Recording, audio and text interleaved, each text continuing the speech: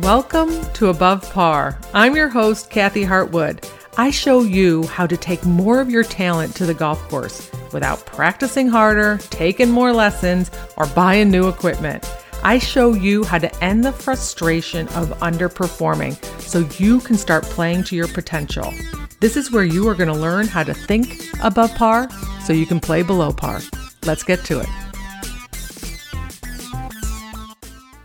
Hello, my friend, and welcome back to Above Par. This is Kathy. It's nice to have you back. And today I'm going to talk to you about expectations. So you might have expected me to be back on a Wednesday because that's when I release my podcast, but you never know.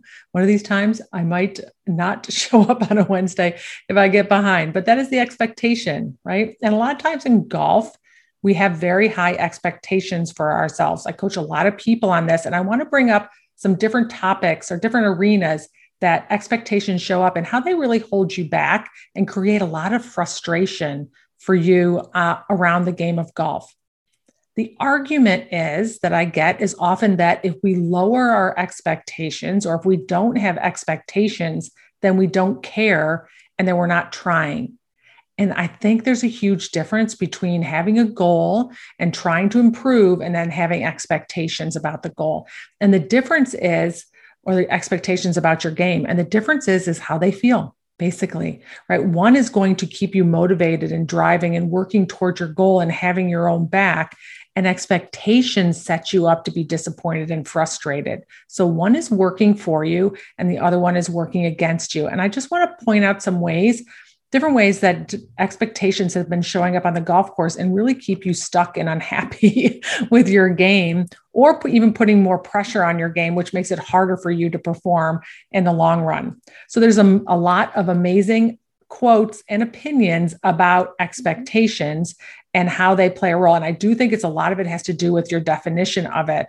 So William Shakespeare said, expectation is the root of all heartache. And I think a lot of times not being a golfer, I think a lot of times that's what happens out on the golf course. Right? So let's talk about one of the ways that I see it showing up. A big way is in your shots, right? Your expectations of how many good shots you should hit in a round, how many greens you should hit, how many putts, how many fairways, how we base our happiness and our satisfaction of the round is if we hit those expectations and what they are. Right. So I have coached people who had expectations of that they should only miss so many shots from a 9-iron in, like that their ball should be within 15 feet from a 9-iron down to a shorter club. And anything outside of that, they were very upset because it was not within their expectations. That's what they expected of themselves. But this is the thing, which goes back to the quote that I heard from Jim Flick, who I taught for years in the Nicholas Flick Golf Schools.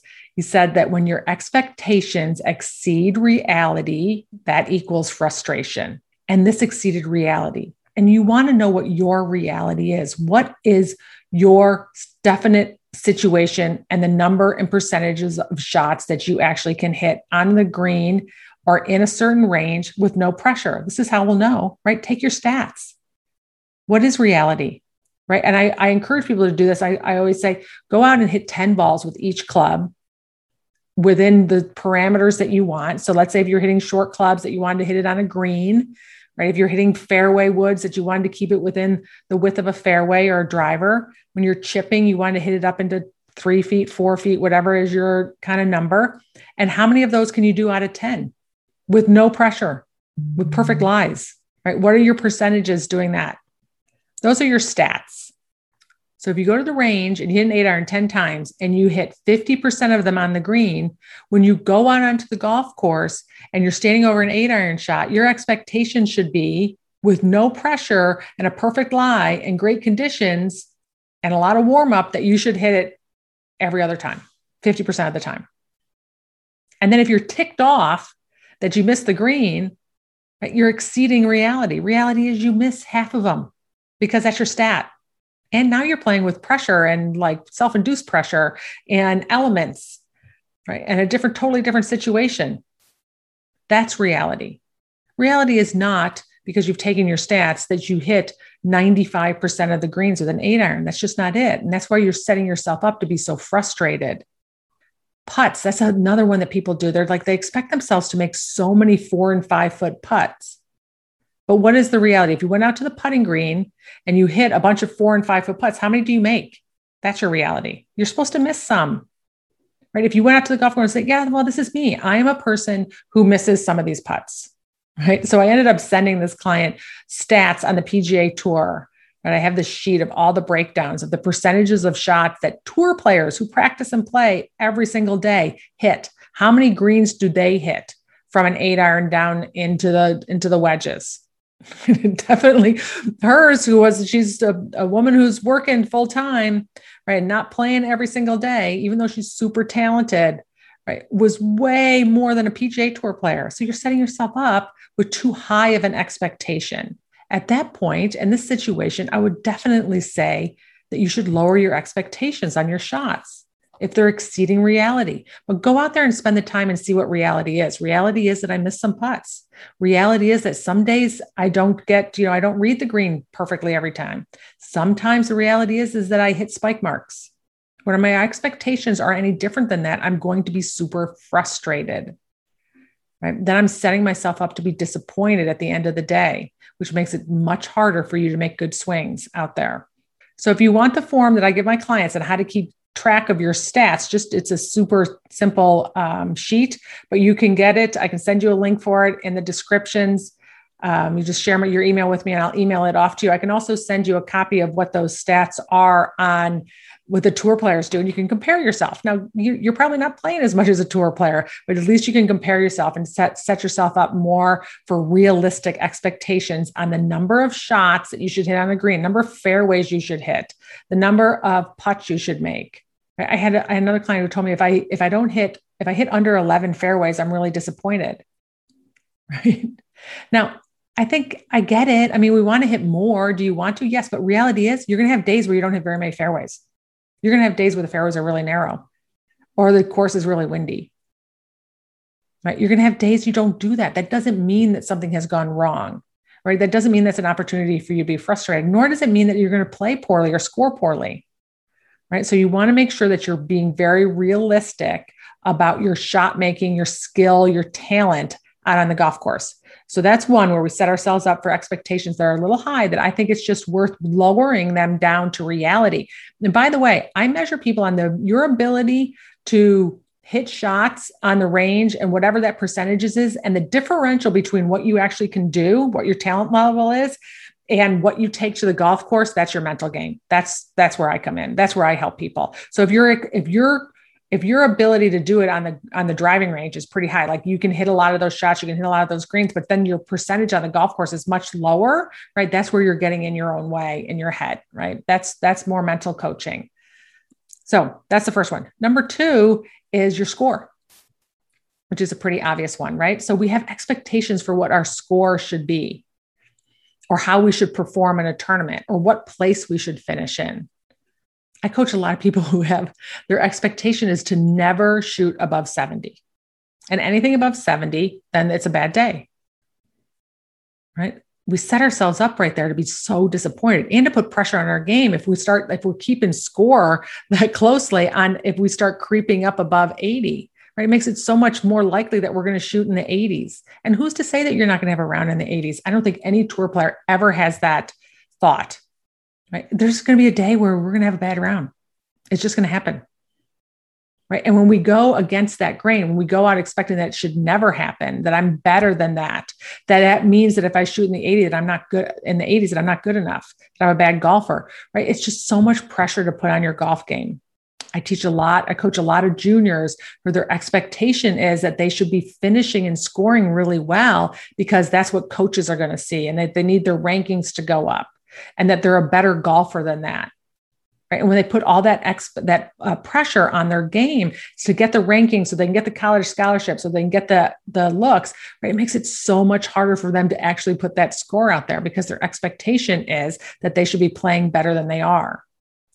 I learned this firsthand because I played in a tournament 8 months pregnant with my first daughter, and it was in Georgia, outside of Atlanta, and it was the LPGA National Championship for the teaching division, right? Not the tour. So I was playing, and it was hot, and I was a big girl, pregnant. I had a big belly, And I went out with zero expectations. Now, I had played in a lot of tournaments up until this point. I played in that tournament before where I had tried really hard to, score and play well and do all the things, but I went out there with zero expectations. I thought, you know what? I'm going to have a baby soon. I'm probably not going to be able to play as much. Let me go out and have this and have fun, right? And just, have a good time. That was the best I've ever finished in that tournament. Third place. I had so much fun. I had zero expectations. My putter was getting caught in my shirt because my belly was so big.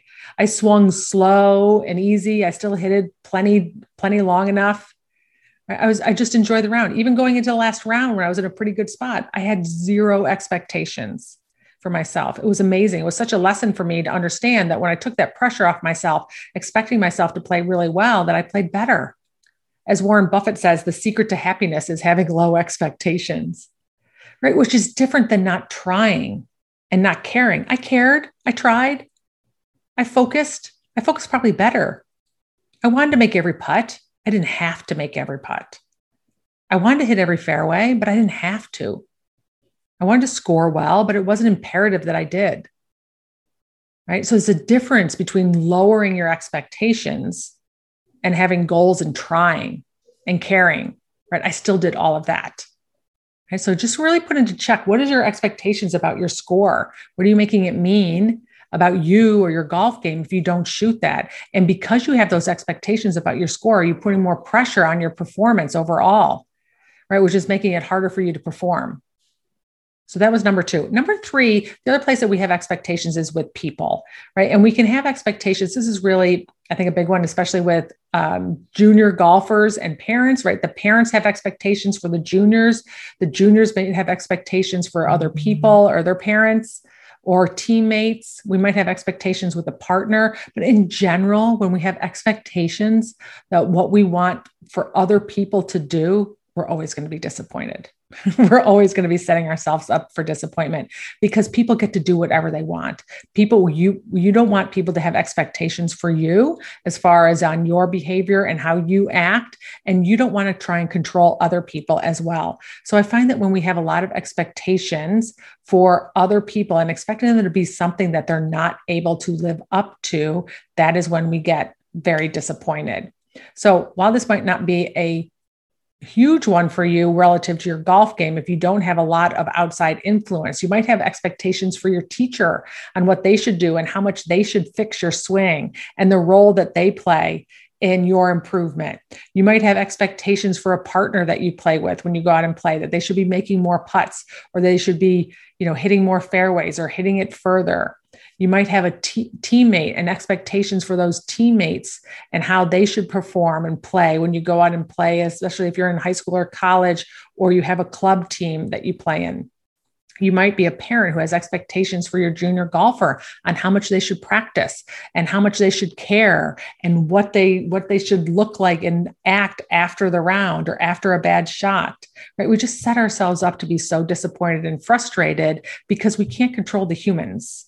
Right? And you don't want other people to have those expectations for you as well. I read this quote, which I love, which I think we can totally pertain to anything, but it says, what screws us up most in life is the picture in our head of how it's supposed to be, right? That's what happens when we're playing golf.